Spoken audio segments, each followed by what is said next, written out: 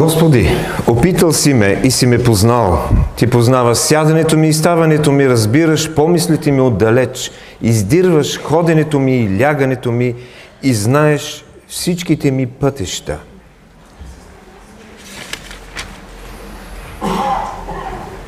Изпитай ме, Боже, и познай сърцето ми, опитай ме и разбери мислите ми.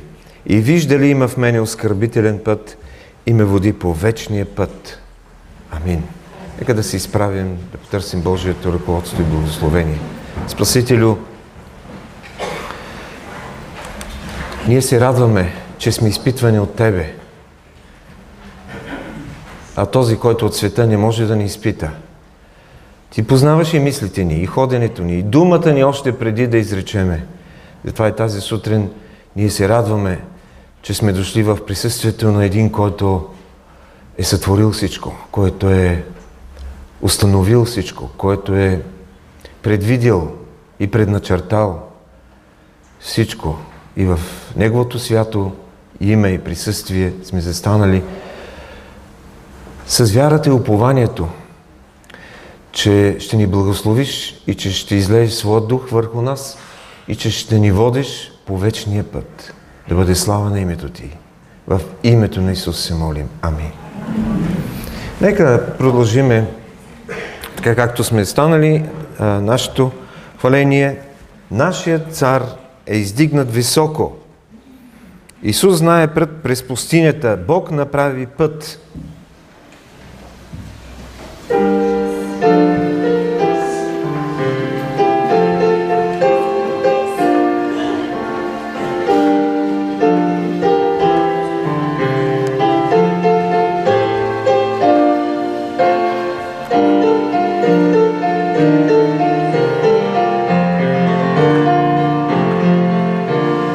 Нашият цар е издигнат високо и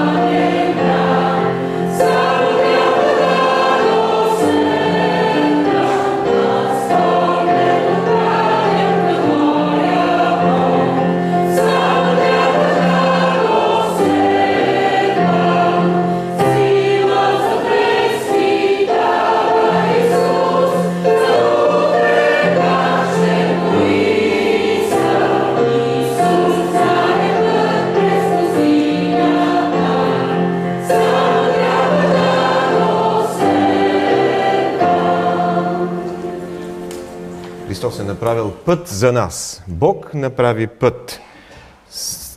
Само трябва да го следвам. И псалмистът казва, във всичките си пътища признавай Него. И Той ще оправя пътеките ти. Той е направил твоя път към себе си, към Него. Само го следваме. 470.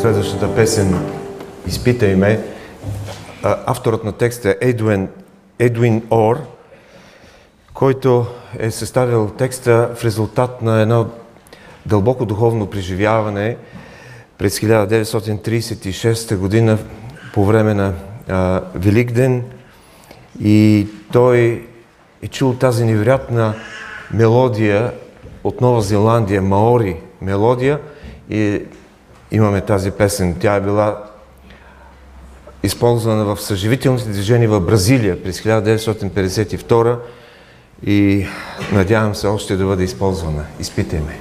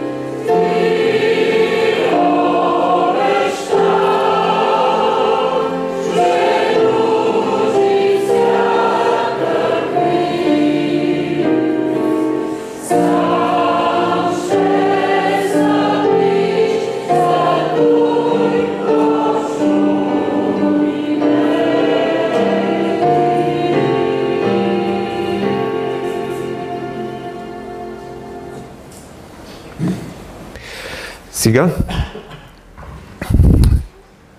ще имаме ответен прочит, който ще бъде изписан на екрана.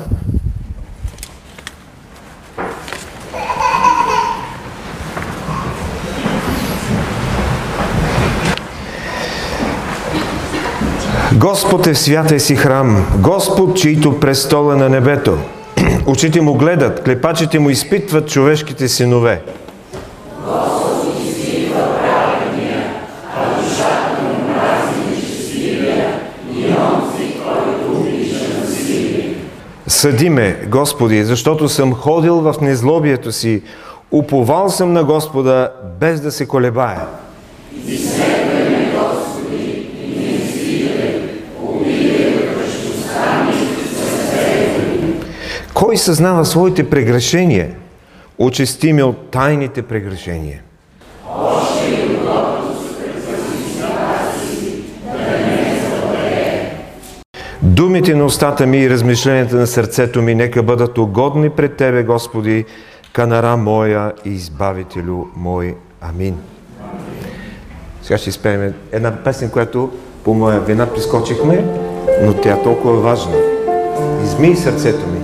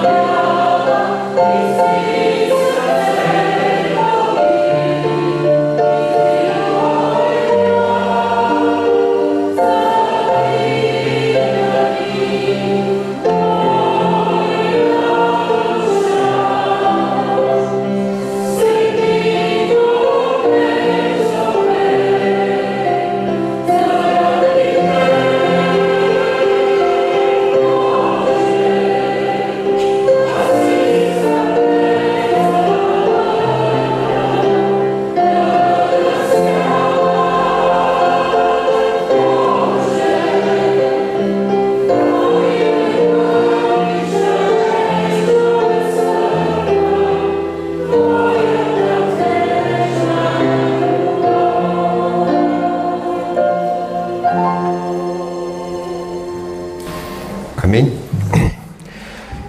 Сега бих искал да поканя да дойде вярата тук при нас. Семейство Емануилови, заповядайте.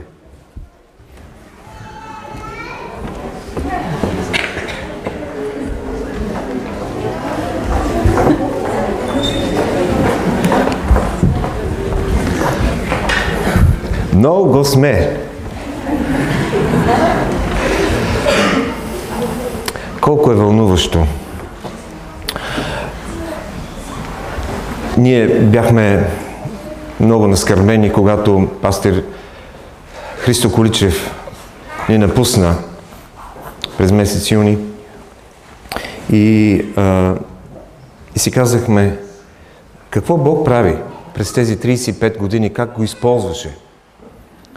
Но в този период, когато той вече не беше добре, Бог даде Габриел Миланов. Бог даде София, мъдростта на Ниази и на Естир. И сега имаме вярата на семейство Емануилови. Какво ще ни каже таткото? Аз исках да благодаря на Бог и на всички вас всъщност за молитвите ви. Защото наистина Бог даде детенцето да се роди живо и здраво, даде възстановяване бързо на Мария. И всъщност исках да ви споделя нещо много кратко, че и тя няма много търпение. Защо решихме да я кръстим Вяра? Всъщност това, което преживяхме последните години, единствено вярата беше причината да се доверим на Бог и да искаме и да имаме още едно дете. Защото срещаме съседи и те ни казват: леле, вие 3 деца, колко сте смели? Не сме смели. Но наистина разчитаме на Бог, че Той се грижи, че Той е жив и че каквото и да има в нашия живот, Той ще даде така, че да е добро. И не винаги става както ни се иска и наистина смея да кажа, че след 2 момчета очаквахме момиченцето да е доста по-кротко, но не е. И ни трябва доста сили за последните 7 седмици с всичко. Но така че не става винаги както ние сме си представили и искаме, но наистина за нас този стих е много важен, че уния, които чакат Господа, ще подновят силата си, ще се издигат като орли, ще тичат и няма да се умрят, ще ходят и няма да отслабнат. И наистина вярата е тая, която ни дава сили да продължим и да имаме Бог в живота си ежедневно. Така че ви насърчавам да го търсите и да му се доверявате. И бихме искали просто да ви представим и пред Него и да се помолим. И докато се молим и за нея, и да ви напомня да се молите и за младите семейства и родители, които гледат деца, защото се сблъскват с много неща и имат нужда от сили и много търпение и любов. Така че Бог да ни помага. Да, аз бих прибавил към това тези, които имат 2 деца, да следват техния пример. Добре. Нека да се изправи църквата, за се помолиме. Господи, благодарим Ти за вяра. Благодарим Ти за това, което правиш в този дом, за благословенията, за пътят на правдата, истината, което те вървят заедно с трудностите. Наистина Ти не си ни обещал да не пазиш от всякакви проблеми и трудности, но си обещал да бъдеш с нас в тях. Молим Те, благослови изобилно вяра. Дай и да бъде Твоя дъщеря и Твое дете да израства в познаване и следване на Твоят път, като вижда добрия пример на родителите и всички ние в голямото семейство да ги подкрепяме и да се интересуваме и да бъдем до тях. Молим Те, благослови семействата в тази църква, младите, да пожелаят и да следват Твоята воля в своя път. Благослови изобилно и надари с дарби, които Ти си начертал, за да бъде Твоя дъщеря и Твоя слуга. В името на Исус, нашия Господ, се молим. Амин.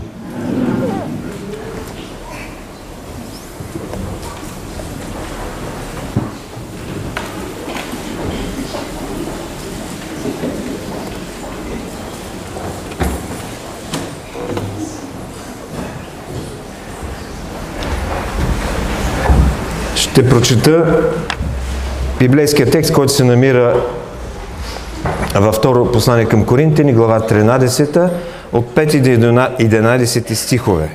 2 Коринтяни 13, 5 до 11. Във времето за молитва нека помним учениците, които започват учебната година в училищата и да ги подкрепяме, да срещат, да имат такава среда, да избират такива приятели, което е много важно, които са които стоят в истината, и Бог да благославя и обучението, и учителите. Молим се също така за доктор Гогушев. Молим се също така за семейството на брат Искрен Кожухаров. Спочинала е Златка Асенова Влайчева-Литова на 96 години в Щатите. Някои от по-възрастните познават. Доколкото знам, идвал 1 или 2 пъти в България само. но Бог е дал години. Дано всички от нейния дом да следват Господа. Нека да се молим. Нека да имаме предвид след тези неща, когато дойде времето за молитва. Изпитвайте себе си дали сте във вярата. Опитвайте себе си. Или за себе си не познавате, че Христос е във вас, освен ако сте порицани. Но се надявам да познаете, че ние не сме порицани. И моля Бога да не извършите никакво зло, не за да се покажем ние одобрени, а за да правите вие това, което е честно, ако и да бъдем ние порицани. Защото не може да вършим нищо против истината, но за истината можем. Понеже се радваме, когато ние сме немощни, а вие сте силни. И затова се молим за вашето усъвършенстване. Затова, докато отсъствам, пиша това, така че когато съм при вас, да не се отнеса строго според властта, която ми е дал Господ за назидание, а не за сриване. И накрая, братя, здравейте, усъвършенствайте се, утешавайте се, бъдете единомислени, живейте в мир и Бог на любовта и на мира ще бъде с вас. Амин. Господи, наистина, липсва ни Твоят мир, липсва ни чувството на Твоето присъствие и на Твоята любов, особено когато преминаваме през тъмни долини и мрачни сенки. Благодарим Ти за Твоите обещания, които намираме в Твоето свято Слово, че Ти ще бъдеш с нас, че Ти си с нас и ние тази опитност преживяваме всеки ден, всяка седмица. Благодарим Ти за това, че ни показваш единственият, сигурният и спасителен път. Господ Исус Христос, който на кръста взе нашите грехове, който пожертва себе си и като възкръсна за нашето оправдание, възнесе се и изля Святия Дух и чрез Него ние казваме: Авва, Отче, Боже. Застанали с нуждите, които преди да ги скажем, Ти ги знаеш, ние искаме Твоята целебна ръка. Ние искаме възстановяване, особено за тези, които преминават трудни моменти в здравословно отношение. Молим Те за нашия скъп брат доктор Гогушев, който е помагал на много болни. Молим Те да му дадеш спокойствие, да му дадеш да не изпитва болка, когато преминава през лечение. Молим Те да стабилизираш състоянието му. Молим се за неговия дом, за сестра Нели. Молим се и за децата, които имат заедно. Молим Те да ги привлечеш в пътя на истината и да бъдеш с тях. Господи, молим се за учениците. Ние знаеме колко често чуваме лоши новини за насилие в училищата, за наркотици, за какво ли не. Молим Те да избавиш българските ученици от тези бедствия, от нехайството на ръководители, учители, на някои от тях. Молим Те за властите, които да ограничават тази престъпност между тях. Молим се за тези ученици, които са били ученици и са ученици на Господа в неделното училище. Пази ги и ги ръководи. Господи, да видят разликата от това благословение, което Ти даваш и което е в света. Молим Те, опази ги и ги благослови да растат познаване на Твоето Слово. И на нас, когато започне учебната ни година, да бъдем добри Твои ученици, да следваме Твоят път.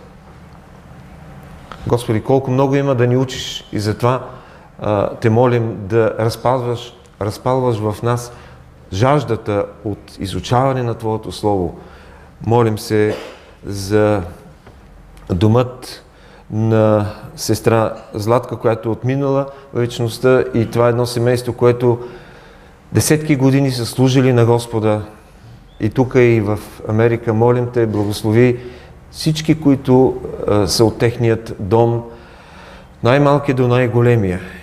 Молим се за този народ, който преминава през големи противопоставяния на всякакво ниво, местно, политическо, държавно ръководство и тези противопоставени оказват влияние в съзнанието на народа. Примахни това невежество, което е резултат от непознаване на пътят, истината и живота. Молим те да бъде Твоята воля. И сега издигаме глас в общата молитва, като казваме: Отче наш, който си на небесата, да се святи името Твое, да дойде царството Твое, да бъде волята Твоя, както на небето, така и на земята. Хлябът наш насъщни, дай го нам днес и прости ни дълговете наши, както и ние прощаваме на нашите длъжници. И не ни въвеждай в изкушение, но избави нас от лукавия, защото е Твое царството и силата и славата во веки. Амин. Децата от първа и втора група ще отидат на своите занимания, сборна група, тъй като неделното училище ще започне на 29-ти официално. Все пак тези, които са тук от малките групи, нека да отидат на занимание.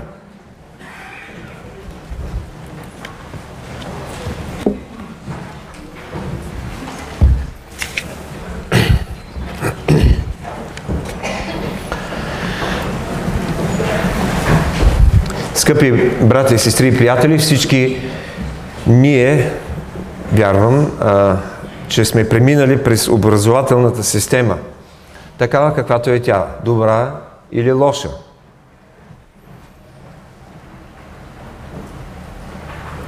Кое е било онова нещо, което не сме харесвали в тази образователна система?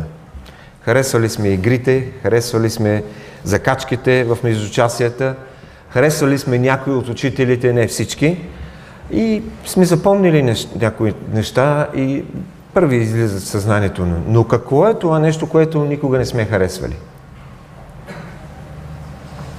Да бъдем подлагани на изпити. Да решаваме задачи контролни, годишни изпити, текущи изпити. Така обаче е устроен процесът на усвояване на знания. Всеки от нас знае това. Налага се проверка на обучението в различните етапи от обучението. И какво става, когато пораснем? Констатираме, че целият ни живот, съзнателен живот е в тези етапи. Слушане, възприемане, четене, научаване, изпитване, прилагане. Изпитвайте себе си. Апостол Павел във 2 Коринтяни очевидно казва това във връзка с контекста. И това, че в 3 стих става ясно, че коринтяните са търсили доказателство, че Христос говори чрез апостол Павел. Че той има това апостолско служение. Колко бързо забравиха откъде са тръгнали. Но именно това, че самите те са Христови, че са вярващи, би трябвало да бъде доказателство за тях, за неговото апостолство. И апостолът е такъв човек, който постоянно изпитва себе си, изследва подробно себе си и иска коринтяните да са уверени, че той е във вярата. Но не само това. Той иска да ги предизвика да знаят дали и те са във вярата. Казвам, че просто иска да бъдат такива вярващи, каквито подобава. И все пак, мисля, че това е добър повод да приложим стиха и за нас, да изпитваме себе си, да сверяваме часовниците си с Божия часовник. Апостолът казва, че трябва да изпитваме себе си, да разберем дали сме във вярата или не. Трябва да сме готови да се подлагаме на проверка. Така както ни препоръчват всяка година лекарите, да отиваме на контролен преглед, на някой дори по-често. По същият начин трябва да изследваме себе си, и то много по-често от годишният медицински преглед. Да види дали щателният преглед ще покаже дали няма някакви вътрешни заболявания, които не са видими. Ние вярваме в Божиите обещания за децата ни, за потомството ни и за това през следващият месец на 12 октомври жените от нашия съюз са организирали специален семинар, който се проведе в Пазарджик на тази тема. Божиите обещания за нас и за децата ни. Колко е лесно да оставим децата на неделното училище, на неделните учителки и да не се занимаваме да ги възпитаваме във вярата. Обаче ние трябва да следиме техните стъпки, начални стъпки във вярата. Да ги питаме постоянно. Може да кажат: защо постоянно ме питаш, татко или мамо, дали съм християнин, дали вярвам в Христос? Ние сме родители и трябва да сме спокойни за това. Трябва да изпитваме децата си. И трябва да изпитваме и себе си.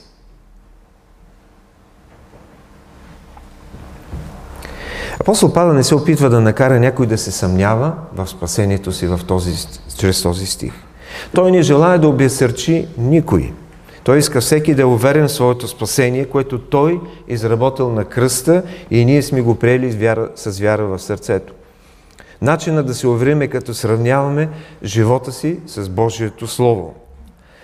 В момента, в който се доверим на Христос, можем да знаем дали сме новородени на основание на авторитета на Библията и на делото на Святия Дух.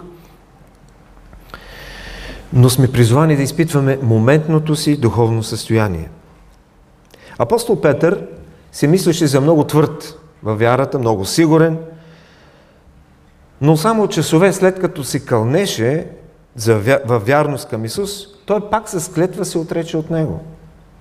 Колко е важно да се подлагаме на щателна проверка. Как изпитваме себе си? Еленистичната философия, особено учението на Сократ, изисквало познаване на себе си. Познай себе си. Това включва самоизпитване относно морала и всички установени норми на обществено поведение. Апостол Павел използва някъде техните изрази. Критерият за оценяване, казва той, не е вътрешната сила на духа или моралния прогрес, а присъствието на Христос. В Римляни 8:9 той казва: ако някой няма Христовия дух, той не е негов. Как изпитваме себе си? Това, което на първо място той казва, чрез порицанието. Или за себе си не познавате ли, че Христос е във вас, освен ако сте порицани. Много често порицанието, откъдето и да идва, дали от духа, дали от съвестта, дали от някой брат или сестра, или от някакво слово, порицанието може да бъде сигнал за едно новородено сърце, че нещо не е наред в духовния му живот и трябва да си коригира. Това е знак, че Бог чрез духа си е направил сърцето ти обиталище и те води по пътя на спасение, но той е ревнив да види дали всичко е наред. Думата, преведена като порицани, се използва да опише състоянието на метали. Изпитването на металите, които са се оказали, някои от тях са се оказали фалшиви след изпитване.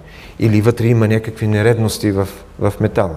Някои хора просто не издържат изпитанието на Божието Слово и се оказват фалшиви християни. Нека да кажа няколко думи за процеса на спасение, който може да ни помага да изпитваме себе си, как ние стоим във вярата. Според Римляни 10 глава, от 9 до 17 стих, виждаме логиката на апостола за този процес. Той казва: необходим е подготвен проповедник, който се подготвя от Христовото Слово. Необходимо е проповедникът също да бъде изпратен. След това така да проповядва този проповедник, че да бъде чут. Неговото послание да бъде ясно и чуто. Да подбужда вяра у слушателите си. Тогава какво става? Повярвалият призовава Бога, той прави изповед и се спасява. Със сърце вярва човек и и се оправдава, и с уста прави изповед и се спасява. За съжаление, много рядко виждаме тази последна стъпка от този дълъг процес в събранията си, именно изповедта на вяра.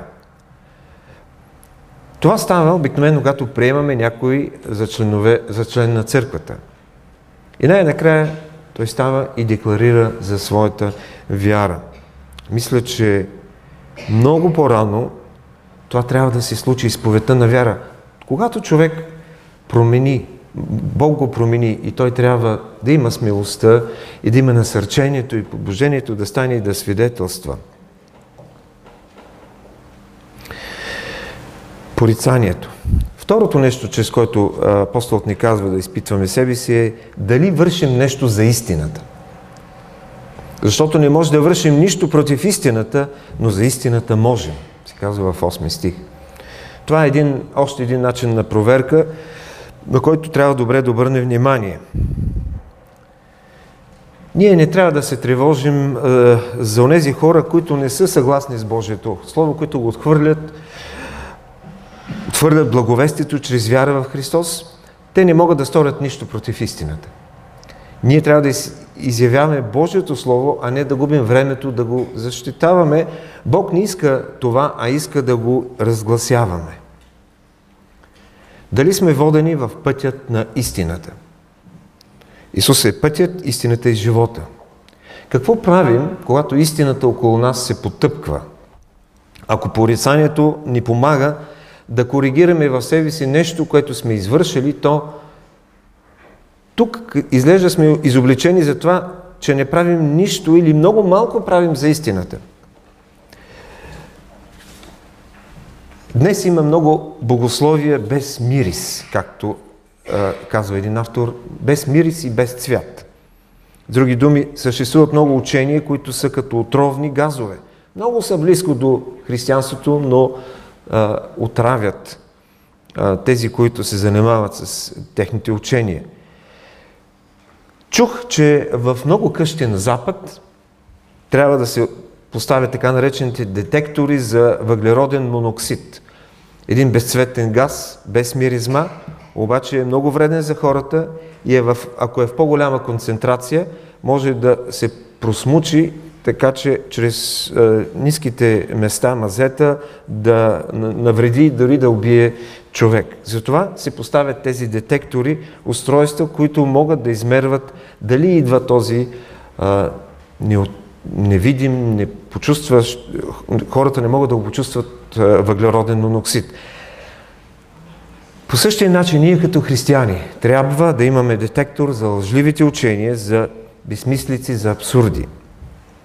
Един християнски вестник се оплакал от хора, които привидно говорят като евангелисти, много ревностни, но всъщност разпространяват мистични и дори съмнителни истории. Някои били казали, че при една операция в Русия за търсене на петрол, сондите толкова надълбоко стигнали, че пробили чак до ада. Интересно защо са решили, че там е. И даже очевидци в кавички казвали, че чули стенанията на душите, измъчвани в ада. Не е лошо някой да бъде оплашен по този начин, но дали е така? Интернет пространството изглежда да увеличава възможността за разпространение на лъжи и препятстване на истината. Много хора наистина днес са объркани от потока съмнителна информация и трудно различават истината от лъжата. А благовестието за Исус не е скрита информация. Тя не е нещо тайно. Тя е известна и отдавна прокламирана. Днес още използваме изразът "Защо не пораснеш, бе? Държи се като дете." Точно това им казва апостолът на коринтяните. Пораснете в Христос. Не бъдете деца, блъскани от всеки вятър на учение. Станете такива, каквито Господ изисква от вас, каквото подобава. Това казва и на нас тази сутрин. Порицанието, дали сме в истината, и третото, изпитваме себе си чрез участието в Господната трапеза, възпоменанията на жертвата Христова. Толкова е важно изпитването, себеизпитването, всеки път, когато участваме на тази трапеза. Да изпитва човек себе си, така да яде от хляба и да пие от чашата, казва апостолът. Това става в една лична молитва. Ключовата дума в тези текстове е разпознаване. 29 стих, 1 Коринти 11 глава и 31 говори на два пъти за разпознаване. Разпознаване телото на Господа и разпознаване самия себе си. Своето си моментно духовно състояние и готовността да изповядаме, да изправим някои неща от живота си. Ако не можем да разпознаем телото на Господа, ние не можем да разпознаваме и себе си. Как стоиме? Какво е реалното състояние? В крайна сметка знаем, че предстои главното изпитание пред Божият престол. И затова трябва да подготвим себе си. Представете си, че сте собственик на магазин и вие сте си държите сметките. И влиза едно авторизирано лице, обръща табелката затворено и прави ревизия. Този, който не поддържа добре счетоводството и сметките си, има основание да се страхува. Едни хора ще претендират в деня на съда: Господи, нали в Твоето име сторихме такива и такива дела? Може да чуят обаче отговорът: не ви познавам. Не ви разпознавам. Вие не разпознахте мен и аз не разпознавам вас. Както в земните неща е неразумно да живеем без сметки, така да се каже, духовно отношение безумие да живеем без да се самоизпитваме. Който сам съди себе си, спестява съда от другите. Кой обаче е критерият за себеизпитването? Не е само посещението на църква, на богослужение, време на време. Критерият е Божието Слово. То е огледало, и в което трябва да се оглеждаме, за да се види какво представляваме. Мога да ви кажа за себе си колко е важно, като четеме Словото, определени стихове да ни потикват към това себеизпитване.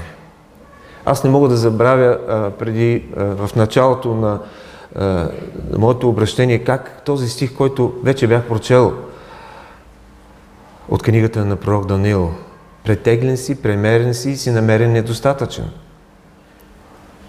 Намерен си недостатъчен. Това не ми даваше мира дълго време. Сигурно някой друг стих във вашият ум ще заговори рано или късно. Да наблюдаваме себе си, къде отиваме, да бъдем честни, строги, взискателни, да наричаме нещата с истинските им имена. Дали е грях, лицемерие, клюка, кражба, завист, омраза. Четем ли редовно Божието Слово? Имаме ли радост и трепет, когато го четем? Колко разнообразни причини намираме да извиним себе си от отсъствие в събрание или за това, че не сме чели Словото, че не се молим достатъчно. Търсим ли пълнотата на Святия Дух? Живее ли Христос в нас? Живеем ли за Негова слава? Имаме ли простителен дух? Таим ли дълго време омраза?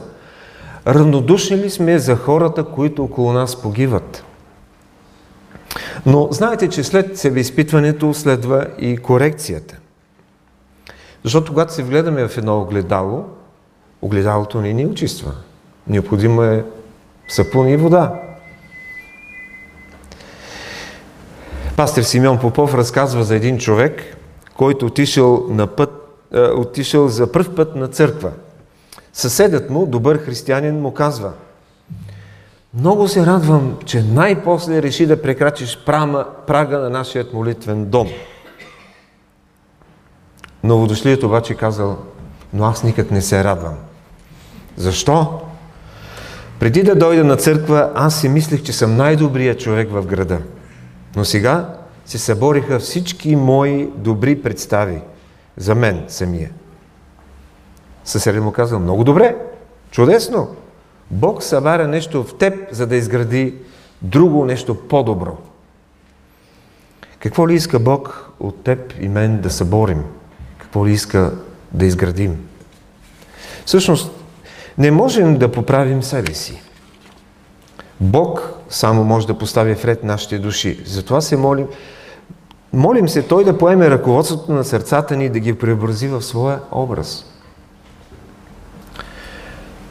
Ние четахме ответно някои думи от псалмиста, който на две места, в 26-ти псалом и в 11-ти псалом и в 139-ти псалом говори за това да съдим себе си, да изследваме, но казва и нещо друго. Призваваме Господ да го извърши вместо нас, да ни даде помощ за това. Изследваме, Господи, и ме изпитай, опитай вътрешността ми и сърцето ми. И в 11-ти псалом: Господ изпитва праведния, а душата му мрази нечестивия и онзи, който обича насилие. Чийто престол е на небето, очите му гледат, клепачите му изпитват човешките синове. Невероятни думи от книгата, която той е написал за наше насърчение. Разбира се, когато споменем Давид, веднага се сещаме за неговия ужасен грях. Но за разлика от езическите царе, той не остана да живее в този грях. Онова, което той извърши веднъж, обикновените езичници и хората извършват многократно, без да се свинят. Затова като че ли грехът на Давид изпъква като въглен върху снежен човек, понеже останалата част от неговия живот е пример за подражание, пример за всички царе след него. Един стандарт, който се установява. И затова всеки цар след Давид се измерва до дали прилича на Давид, дали е ходил по пътя на баща си Давид или не. Провери ме, Господи, казва Давид. Това е друг превод. Провери ме. Бог знае кои са неговите и Той изпитва своите чада. Той изпитва мен и изпитва и вас. Но това не значи, че не ни обича или че в момента ни е досан. Бог ни изпитва за наше добро и за Негова слава. И накрая апостолът завършва така: Здравейте, стих 11, усъвършенствайте се. Много хора смятат, че единственият израз за духовен поздрав е слава на Бога. Той казва здравейте. Здравейте, поздравява ги. Означава бъдете здрави. Оздравявайте, ако не сте. Усъвършенствайте се. Възстановявайте се. Здравословно телом и духом. Не бъдете вече деца. Не бъдете младенци, които са останали, а пораснете. Казва, утешавайте се. Бог желая да ни утеши, ако сме преминали през тежки моменти и скърби. Божието Слово върши това за нас чрез Святия Дух. Бог е за нас да ни утешава. С нас ни помага да израстваме, да съзряваме. Казва, бъдете единомислени. Живейте в мир. Не можем да постигнем мир в света около нас, но можем да имаме вътрешен духовен мир. Мир помежду ни. И Бог на любовта и на мира ще бъде с вас. Това е Божият мир, който умът ни не може да схване. Днес ние трябва да живеем в този мир. Трябва да се радваме на спасението си. Благословенията на Божията любов и на Божият мир могат да бъдат обаче възпрепятствани от една духовна ленност и точно за това апостолът призовава всеки един от нас: изпитвайте себе си. Има ли във вас нова и по-силна любов към святостта? Има ли нова омраза към греха? Има ли нова любов към братята и сестрите? Изпитвайте себе си дали сте във вярата, опитвайте себе си, казва апостолът. Тези, в които Христос живее в настоящето, ще преминат изпита. А тези, които само претендират, но без покаяние и покорство, няма да го издържат. Някои оприличават вярата на лодка. Лодката или корабът е винаги във вода, но тези, които плуват в нея, са на сухо. Така и вярата е в този свят на грях, на нечестие, на зло, на падение, но запазва вярващите в чистота. Лодката обаче не може да се движи от само себе си. Трябва или гребла, или платна, или някакъв двигател. Вярата се нуждае, подобно на това, от силата на Святия Дух да ни укрепява. Вярата е нападана от бури, от изпитания, както корабът е нападан от вълни и урагани. Корабът обаче не остава завинаги в открито море. И той стига до едно определено пристанище, за да заведе тези, които са вътре. И вярата завежда християнина до вечния живот. Ние никога няма да пораснем толкова много в духовно отношение, че да си кажем, нямаме нужда от себе изпитване. Ние никога няма да бъдем незастрашени от изкушение, независимо колко добре познаваме Божието Слово и колко години сме ходили с Господа. Затова нека да се научим да изпитваме себе си. Бог да ни благослови. Спасителю, нуждаем се от потика, от Духа, който да не ни остави, да ни направи будни и трезвени чрез изпитите, които Ти ни подлагаш. Но нека това да бъде осъзнато, защото знаем, че поради любов Ти искаш да бъдем по-близо до Тебе. И искаме да ни водиш.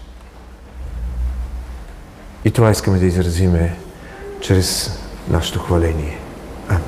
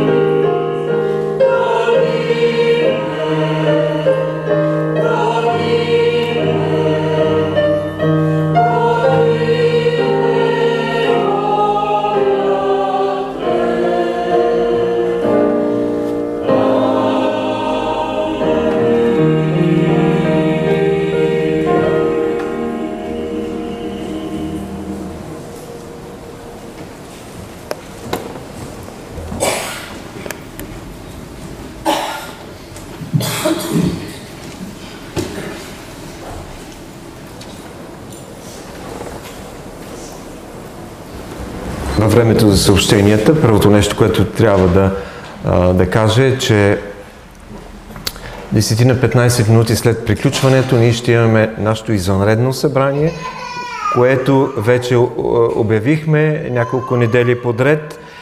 Извънредно общо събрание за отчитане на първото полугодие на тази година и изказване на мнение. Така че то няма да бъде дълго, ще бъде кратко събрание и членовете са длъжни да присъстват. Тази вечер от 18 часа вече едва ли има нужда да споменавам, че вечерните служби, както и молитвеното събрание в сряда, са от 18 часа, а не както беше летния период от 19. Неделното училище ще започне, както казах, на 29 септември първите занимания. Само малките имат своите занимания до тогава. Библиотеката, вестник Зорница, малко закъснелият августовски брой вече е тук. Очакваме и септемврийския да дойде. Има интересни неща. Освен това, на 29-ти, последната неделя, ние ще имаме една по-специална, по-различна служба, когато ще честваме 130 години от изграждането на молитвения дом, такъв какъвто ние го имаме днес. Това събитие е станало през месец юни, освещението на храма, на 17 юни 1889 година. Има много интересни неща, които можем да чуем тогава и да участваме в едно хваление и тържество за Божията вярност и милост, че ни е дал това място в нашата столица. Също така, книжарницата няма да работи днес и както знаете и до четвъртък ще бъде на работа сестра Руми в четвъртък. Духовният съвет ще има своето заседание в сряда от 19 часа. Сряда, 18-19 часа след молитвеното събрание. Искам да попитам сестра Иванка Мандрова, дали е тук? Къде е? Сега има причина. На 10 септември тя е имала юбилей. Декември.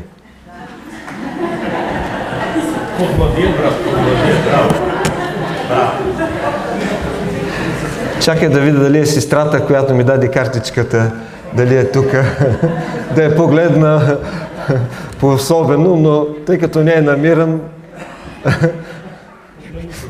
Добре, ако съм изпуснал някой друг, ако сме изпуснали от внимание някой друг, който е имал юбилей, моля да ми извините. Друг... Така.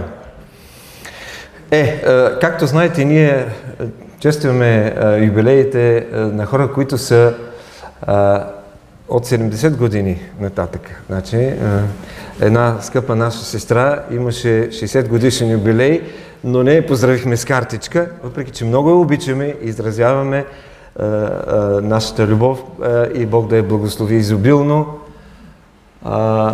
Така, ще завършим с песен 386, събереме даренията чрез нея. Не знам защо благодата на мене Бог е изявил, но знам в кой Бог съм повярвал. 386. Amen.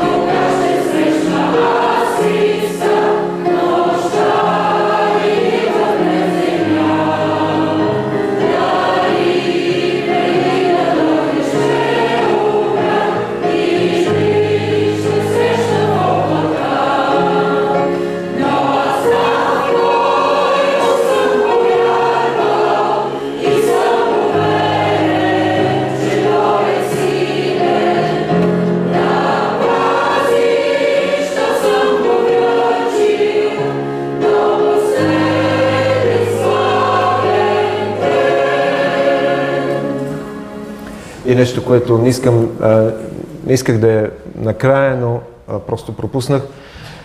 Отминаме при Господа в слава на дългогодишният проповедник и стълб на църквата в Кричим, нашия скъп брат Кирил Тинев, чичето на брат Борис и на брат Емануил. И нека Бог да утеши и благослови семейството. Погребението е днес към 3 часа в църквата в Кричим. Господи, благодарим и Ти за това, че изграждаш мъже на вярата, като миналия при Тебе брат Кирил. Молим Те да благословиш семейството му, тежките моменти, през които преминават, и да дадеш упование и увереност в Тебе. Молим Те и за средствата, които събрахме. Молим Те да ги умножиш чрез правилно изразходване и мъдрост от Тебе, за да послужат за изграждане на Твоето царство. И сега благодата нашия Спасител Господ Исус Христос, любовта на Бог Отец, присъствието, ръководството, общението на Святия Дух да бъде и пребъде всички нас, домовете ни, децата ни, църквата на Твое място, църквата в България и по целия свят. Амин.